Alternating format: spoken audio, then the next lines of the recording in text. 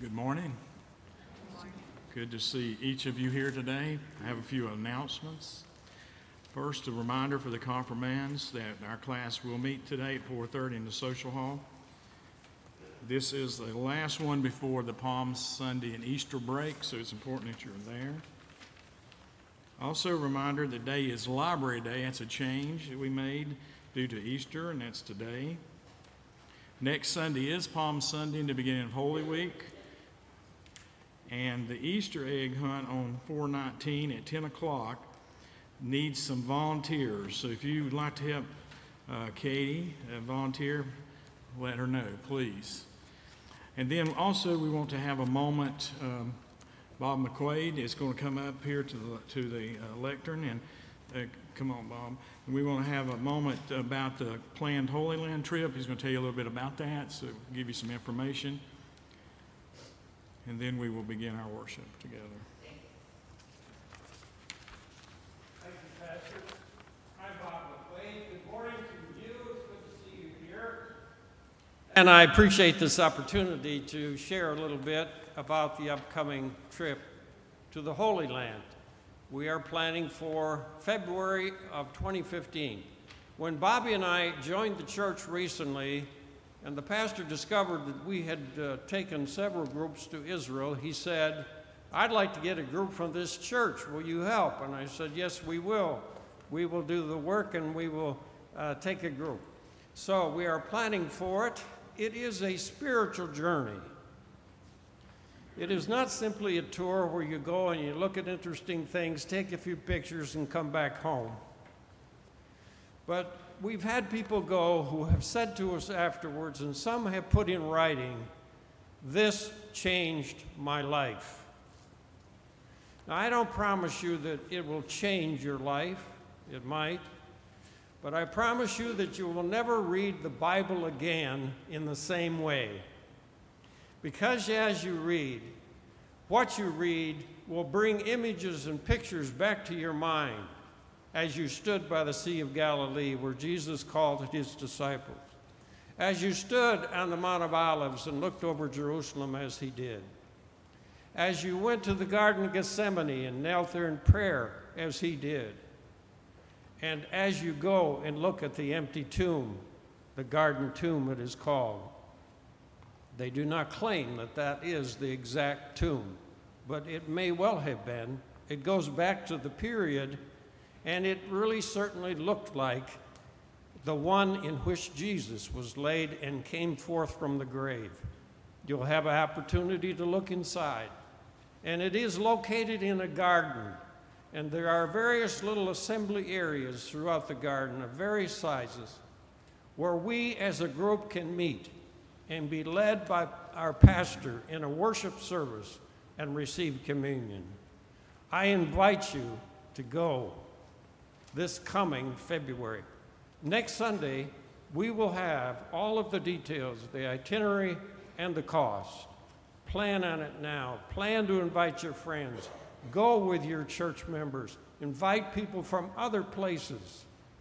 And it will be an experience of coming closer to our Lord that you will never forget. Thank you.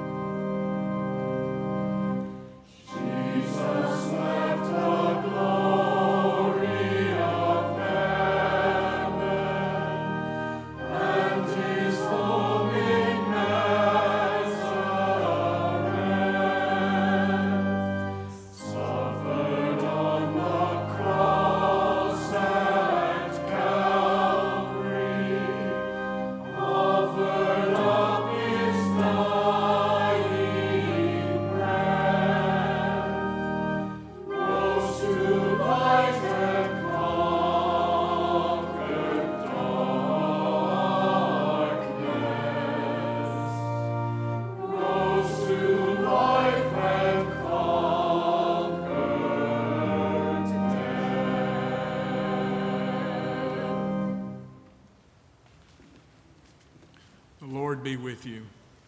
And also with you. Let us pray together. O God, our deliverer, guide now the people of your church, that following our Savior, we may walk through the wilderness of this world toward the glory of the world to come. Through Jesus Christ our Lord. Amen.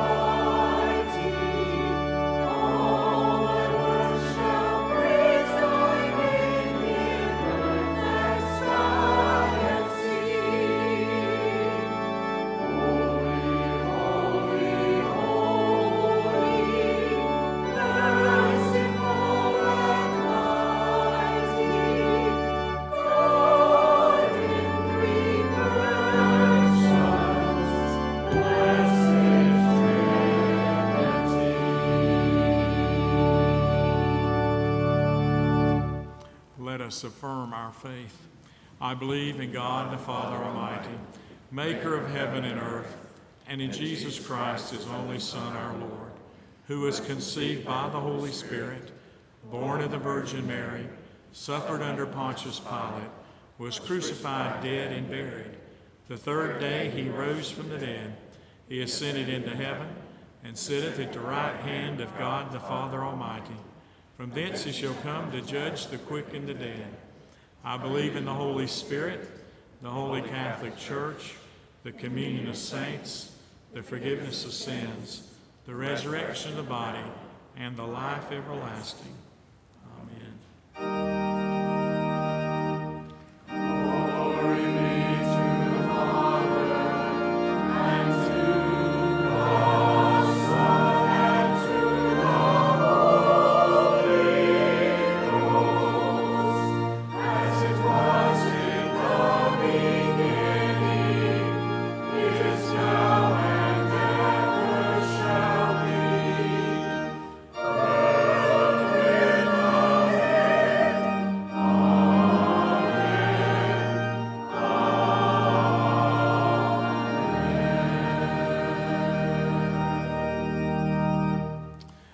Seated and let our children come forth.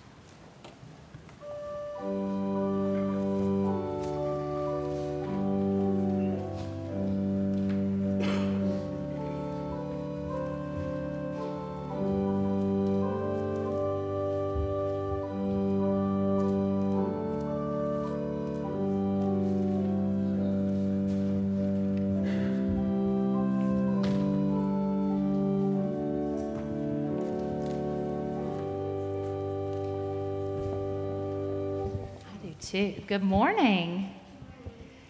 Well, what time of year is it right now? It's Easter time. What season are we in?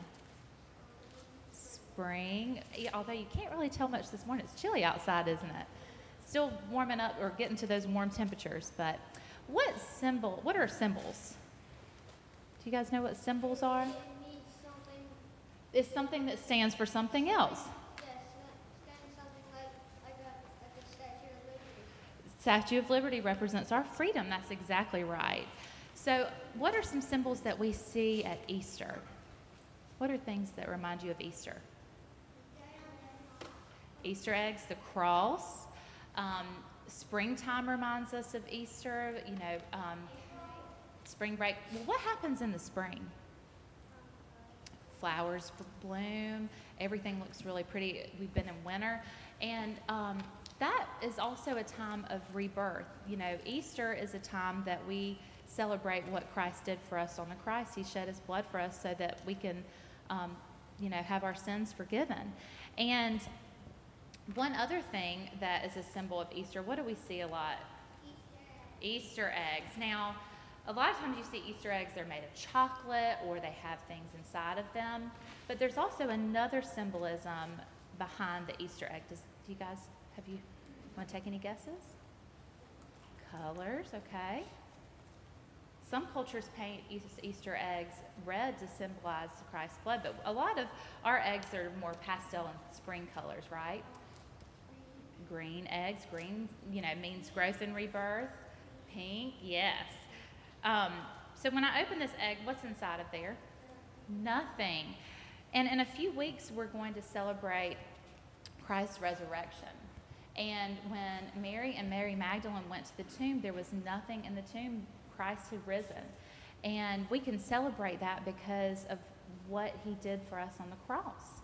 Now, this is an old book that I have, and I read a lot of this book to my son, Tom. And it has great illustrations in it, and this is what it looked like. I would show it to the congregation, but they're not going to be able to see, so I'll just show it to you guys. But this is what the resurrection looked like. Okay, they went to the tomb, and Christ's body wasn't there, and we can celebrate that because we know that he's in heaven and looks over us. An angel was there, exactly. You see the angel. And this particular part in this book is called The Happiest Day, and we can celebrate that. Okay? Will you guys bow your heads and pray with me? Dear God, thank you so much for the Easter season and what it means to us. We thank you so much for what you did for us on the cross. We ask that you continue to watch over us and help us to remember, even though we have a lot of symbols and things like eggs and other things around Easter time, that we remember the true meaning of what Easter is. And all these things we ask in your name. Amen.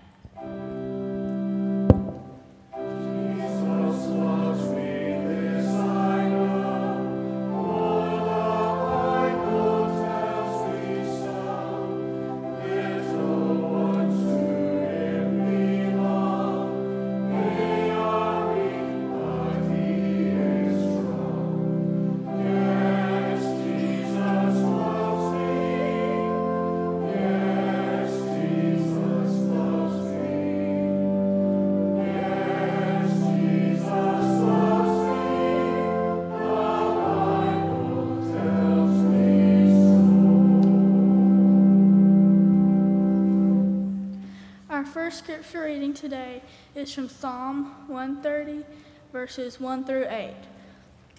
Out of the depths I cry to you, Lord. Lord, hear my voice. Let your ears be attentive to hear my cry for mercy. If you, Lord, kept a record of sin, Lord, who could stand? But with you there's forgiveness, so that we can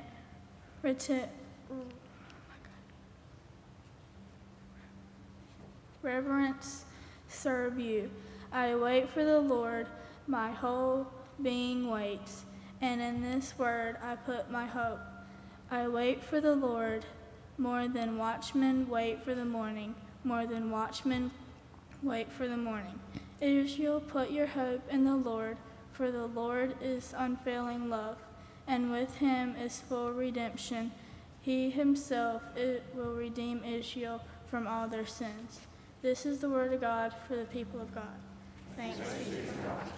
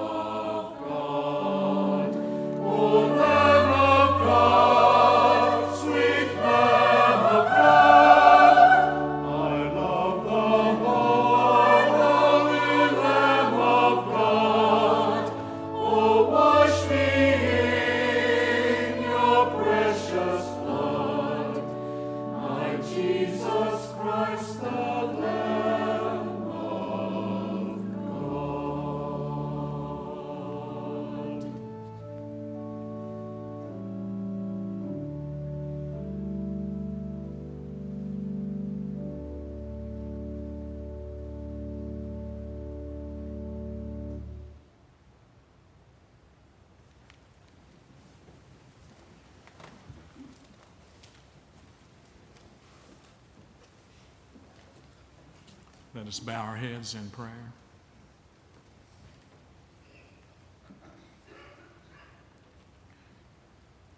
Oh God, in your mercy, hear our prayers. Oh God, through your Spirit, you give us life.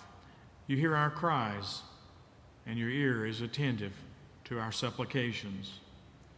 And for your continuing mercy, we offer to you our thanksgiving and praise. We come today now, O Lord, reminded that even though we've been called to be your children by your Spirit, we must confess we so often follow the way of the flesh. And in seeking to please ourselves, we know that we fail to please you. But you have shown from generation to generation that there is forgiveness with you. So we pray this day, O Lord, that you'd help us, and redeem us, and remind us that we are the children of your making. We're also reminded this day, O Lord, that when Jesus raised Lazarus from the dead, you showed us the way of your life. And so we pray that you'd pour out your Spirit upon us anew, that we may be enlivened once more to carry the good news of your love. We pray that you'd strengthen us to walk in the day as well as tonight by filling us with the light who is Christ. And just as your Son comforted Mary and Martha, we pray now that you would comfort all this day who mourn. Lift up all those who are fallen. Be with all those who are lonely. Give relief from those who are suffering, whether it be that they are ill in their minds or body or spirit. And we pray this day, O Lord, especially for those on our prayer list and those in our hearts we name now. Help us all, O Lord, to accept your good and perfect will, and help us to use those infirmities that we have for your glory. Hear our prayers this day, O God. We offer them in the name of the one who is the resurrection and the life, Jesus Christ, who is our Lord, who taught us to pray with these words. Our Father, who art in heaven, hallowed be thy name. Thy kingdom come, thy will be done on earth as it is in heaven. Give us this day our daily bread, and forgive us our trespasses, as we forgive those who trespass against us. And lead us not into temptation, but deliver us from evil. For thine is the kingdom, and the power, and the glory forever. Amen. Let us continue our worship with our giving. Let our ushers come forward at this time.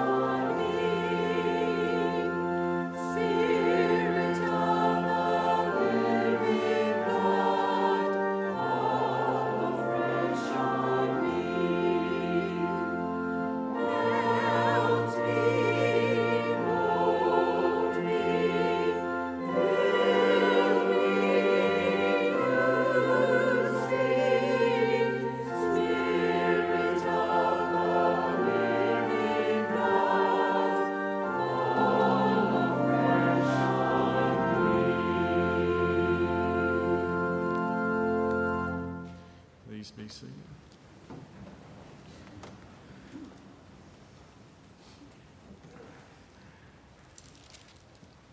John chapter 11, the story of Lazarus runs from verse 1 through verse 44. And I commend the total reading to you this day, but I'm only going to read some selections.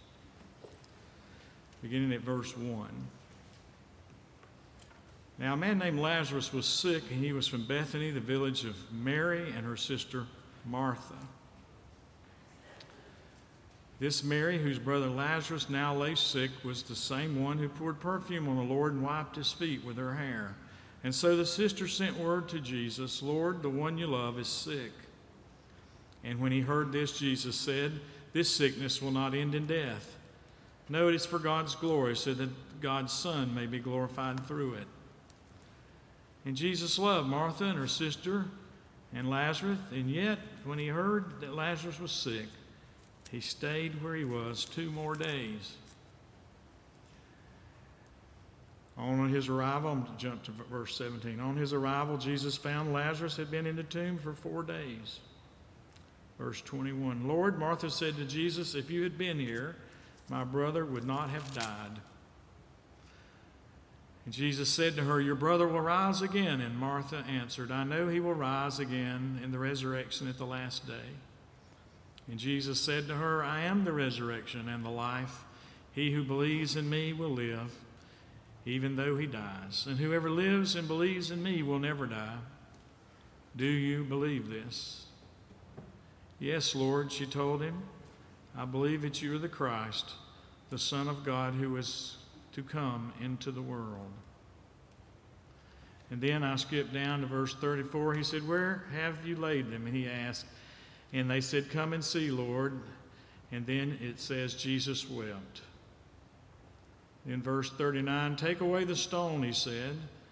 And Martha, the sister of the dead man, said, by this time there'll be a bad odor, for he has been there 4 days. And then Jesus said, did I not tell you that if you believed, you would see the glory of God? And then he had the stone rolled away, and he said, Lazarus, come forth, come out. And the dead man came out alive, still wrapped in his burial clothes. And Jesus said, take off the clothes, grave clothes, and let him go. This is the word of God for the people of God. Thanks be to God. Let us pray. Gracious God, we thank you this 5th Lenten Sunday as we begin to enter into Palm Sunday and Holy Week, that we're reminded of your power over death and the resurrection of your friend Lazarus, and prefigures your own death and resurrection for us. Help us by the power of the Holy Spirit to see and to understand what you'd have us to see and understand today. We pray in your precious name. Amen. For me, one of the hardest things that I have to handle is what to do when God does not do what I expect God to do. How do I handle what I expect God to do, but God doesn't do? And we can look at this story in lots of different ways, but it seems to me like one of the crucial things you have to get beyond at the very beginning is this: Jesus loved them, but he stayed 2 more days where he was. And that's incredible to me. That is the part of the story that I have always found hard to handle. We know from the record of Scripture that this home of Martha and Mary and Lazarus was one of the most welcome havens for our Lord during his 3 years of ministry. You would almost say they were like family to him. That's how close they were. And yet, Jesus waits. He waits. Now, someone might say, well, you know, he knew Lazarus was going to die, and he knew that he was going to raise him from the dead, so what's the big deal? Why did he need to be in a hurry? But you see, what we have to remember is that Mary and Martha's their hearts were breaking. And Jesus' presence with them would have been a tremendous comfort. even if he didn't do anything about raising Lazarus from the dead. And yet, Jesus deliberately remains 2 days longer at the place where he was. Why? I've always found this hard to understand. When you have gone to God for help, which you feel you desperately need, or someone else that you love desperately needs, and nothing happens. When your heart is breaking over something and you need God to intervene, but the heavens are silent, it is tough. It's tough to understand. It's tough to accept. I have been there with some of you. I have been there many times in my life when we've cried out for God to help and nothing happens. Do something, Lord. And no answer came. And this is one of the most difficult things I ever have to confront in my life and in my life as a pastor. It's why does God not do what we expect God would do? I wished I had some easy answer for you today, some platitude I could give you that would make you feel all warm and fuzzy inside and leave this place and say, oh, that's the reason, that's the answer. But what I have instead for you is what I have learned over several years. As my hair has fallen out and turned white, I have come to grasp something that is very important. Something the prophet Isaiah told us when he was explaining God to the people. He said, my thoughts are not your thoughts, and my ways are not your ways. You see, there are dimensions of the problems which God sees that we do not remotely imagine. I am beginning to learn that what we think is the end of the story is not the end of the story. I am beginning to learn that there are possibilities and opportunities in every situation that we cannot even conceive of, that can only be conceived in God's mind. And what we see as delays or God's indifference or God's failure to hear is not that at all. It is kind of what we learned last week and what Jesus kind of implied. Things happen, but the glory of God can be shown through them. This, as all things, is another example of a chance for God to be glorified through the situation. Now, when you're in the middle of that situation, that sounds a little bit like a platitude. And I have struggled with this myself in many times. One of the hardest things I have to do as a pastor is to confront and talk to families in the midst of someone almost passing or has already passed. It's doubly hard when it's somebody in your own family.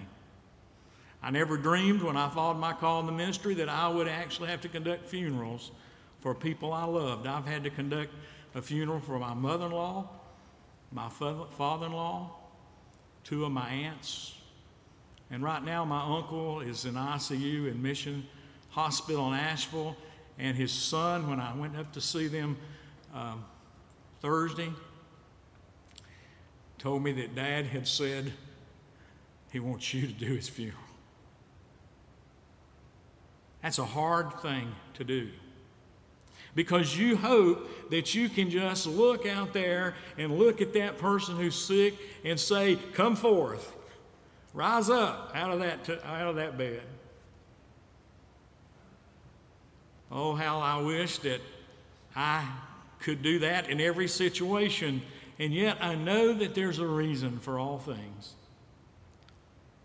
And I know that even when we think everything is lost and there's no hope, God still does things in remarkable ways.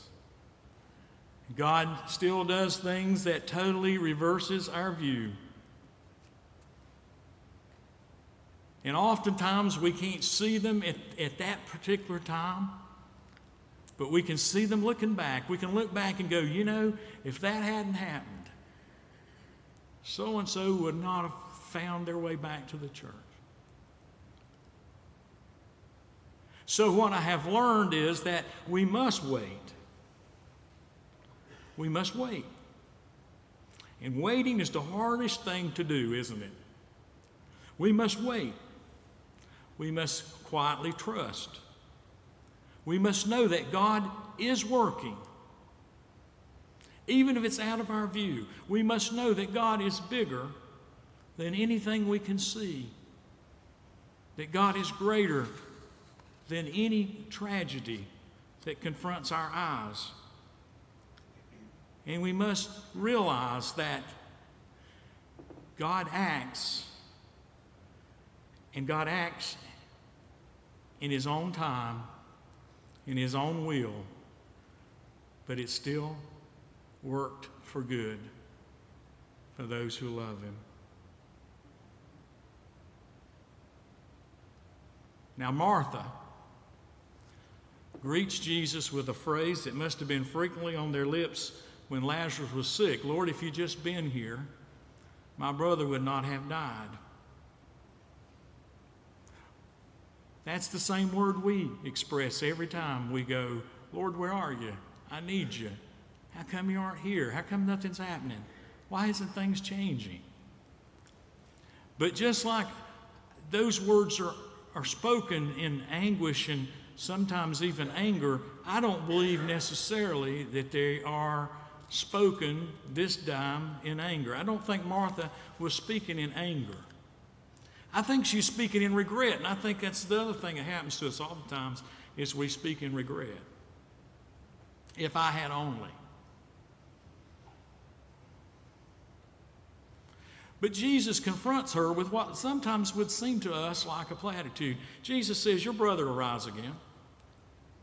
Now, you know, if Martha had believed that that was going to be immediate, she would have said, oh, great, Lord, let's go to the tomb right now. Come on, follow me. But that's not what she says. She repeats the platitude back to him. She says, yes, I know. He will rise again in the resurrection at the last day. You know, we are really good. We all are really good at quoting Scripture back and forth to each other, aren't we? Instead of necessarily doing what is so much more important, and that is being present to people, to each other, and to share each other's burdens.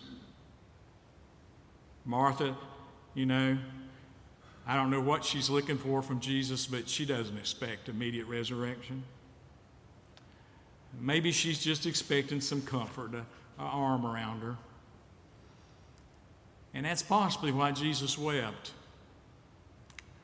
Lots of people will tell you, oh, Jesus wept because and even the Scripture says, oh, look, he loved his friend so much he's weeping. But I think he felt in his spirit the comfort that Martha and Mary needed that they hadn't had.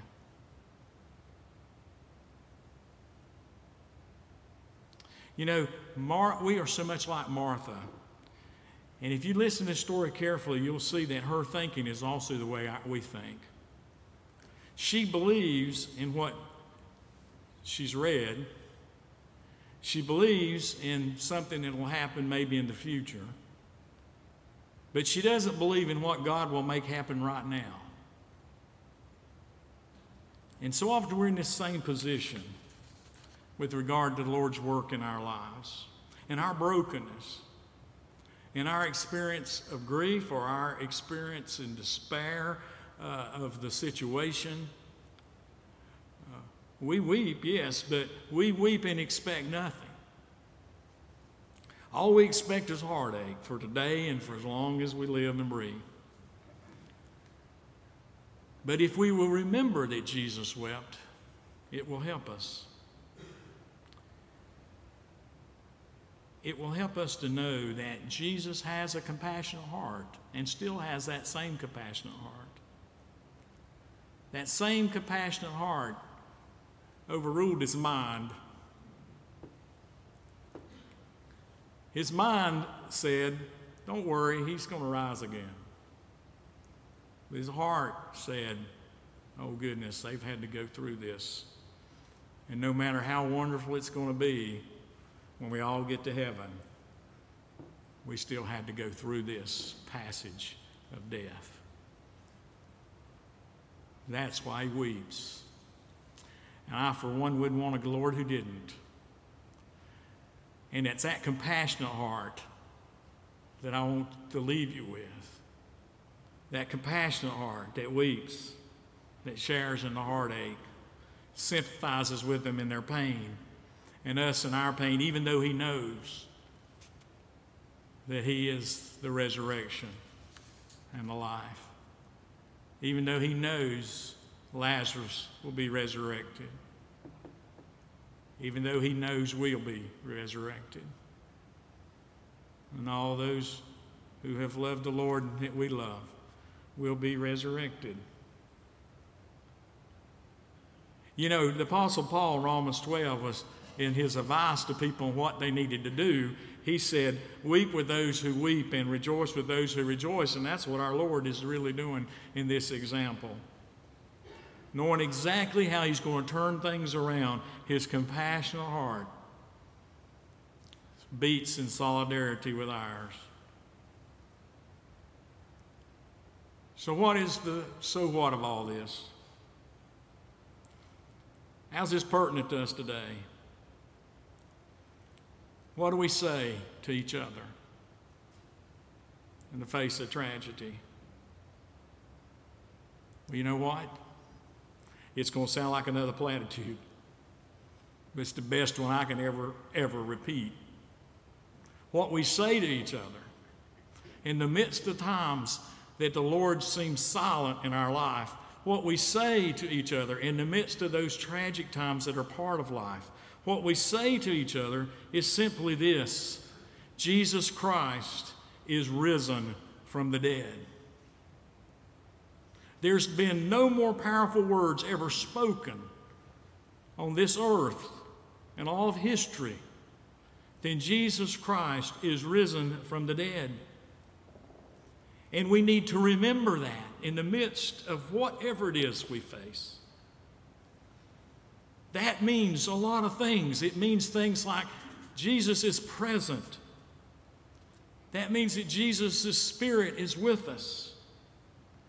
That means that Jesus walks with us in all situations. It means that Jesus knows how to handle every situation that we might be in. Jesus knows how to lead us through every situation.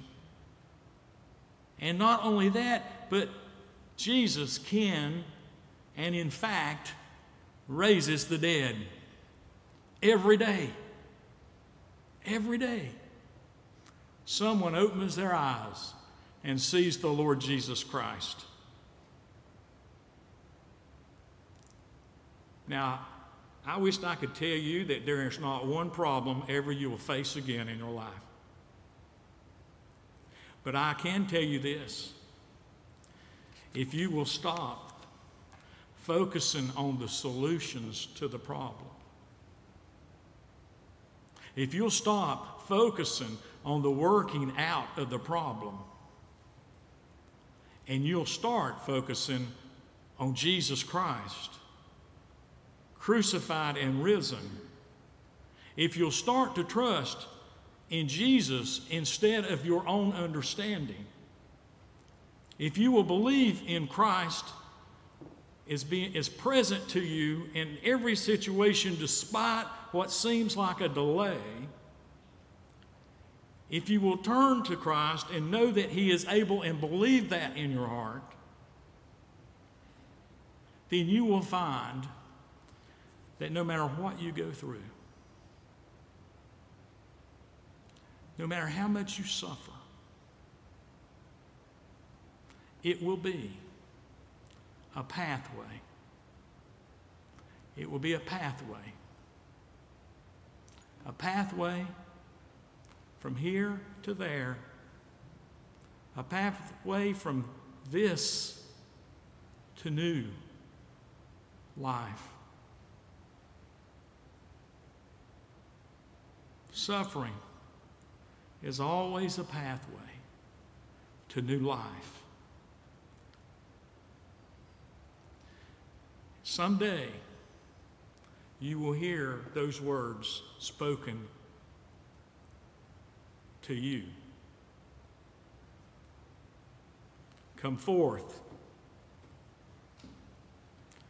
Come forth, Wayne. Come forth, Mary. Come forth, Jessica. Come forth, Dawn. Come forth, Adair. Come forth. Come forth. Come forth. And meet your Lord face to face.